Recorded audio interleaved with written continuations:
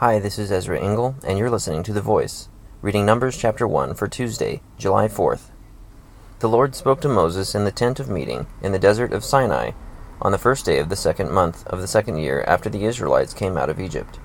He said, "Take a census of the whole Israelite community by their clans and families, listing every man by name, one by one.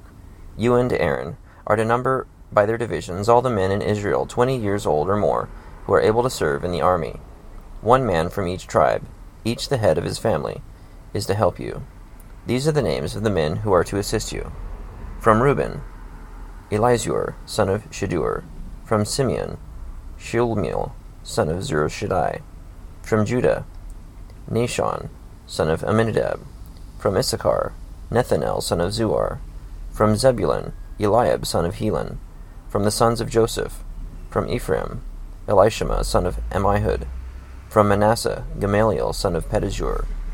From Benjamin, Abidan, son of Gideoni. From Dan, Ahiezer, son of Ammishaddai. From Asher, Pagiel, son of Okran. From Gad, Eliasaph, son of Deuel. From Naphtali, Ahira, son of Enan. These were the men appointed from the community, the leaders of their ancestral tribes. They were the heads of the clans of Israel. Moses and Aaron took these men whose names had been given, and they called the whole community together on the first day of the second month. The people indicated their ancestry by their clans and families, and the men 20 years old or more were listed by name, one by one, as the Lord commanded Moses. And so he counted them in the desert of Sinai. From the descendants of Reuben, the firstborn of Israel, all the men 20 years old or more who were able to serve in the army were listed by name, one by one, according to the records of their clans and families. The number from the tribe of Reuben was 46,500. From the descendants of Simeon, all the men 20 years old or more who were able to serve in the army were counted and listed by name, one by one, according to the records of their clans and families. The number from the tribe of Simeon was 59,300. From the descendants of Gad, all the men 20 years old or more who were able to serve in the army were listed by name, according to the records of their clans and families. The number from the tribe of Gad was 45,650. From the descendants of Judah, all the men 20 years old or more who were able to serve in the army were listed by name, according to the records of their clans and families. The number from the tribe of Judah was 74,600. From the descendants of Issachar, all the men 20 years old or more who were able to serve in the army were listed by name, according to the records of their clans and families. The number from the tribe of Issachar was 54,400. From the descendants of Zebulun, all the men 20 years old or more who were able to serve in the army were listed by name, according to the records of their clans and families. The number from the tribe of Zebulun was 57,400.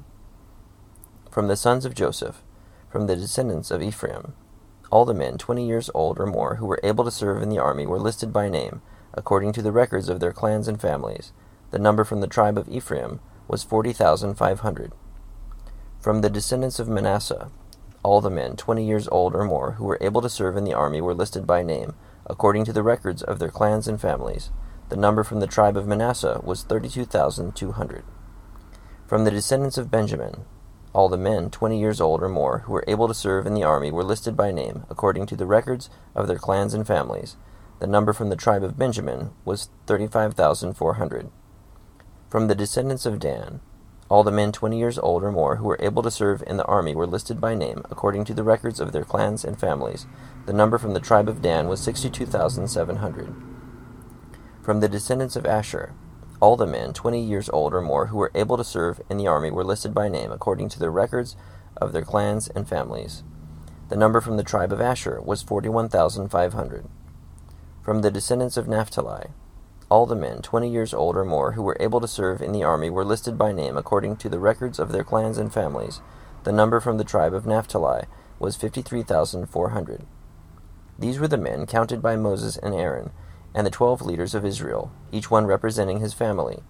All the Israelites 20 years old or more who were able to serve in Israel's army were counted according to their families. The total number was 603,550. The families of the tribe of Levi, however, were not counted along with the others.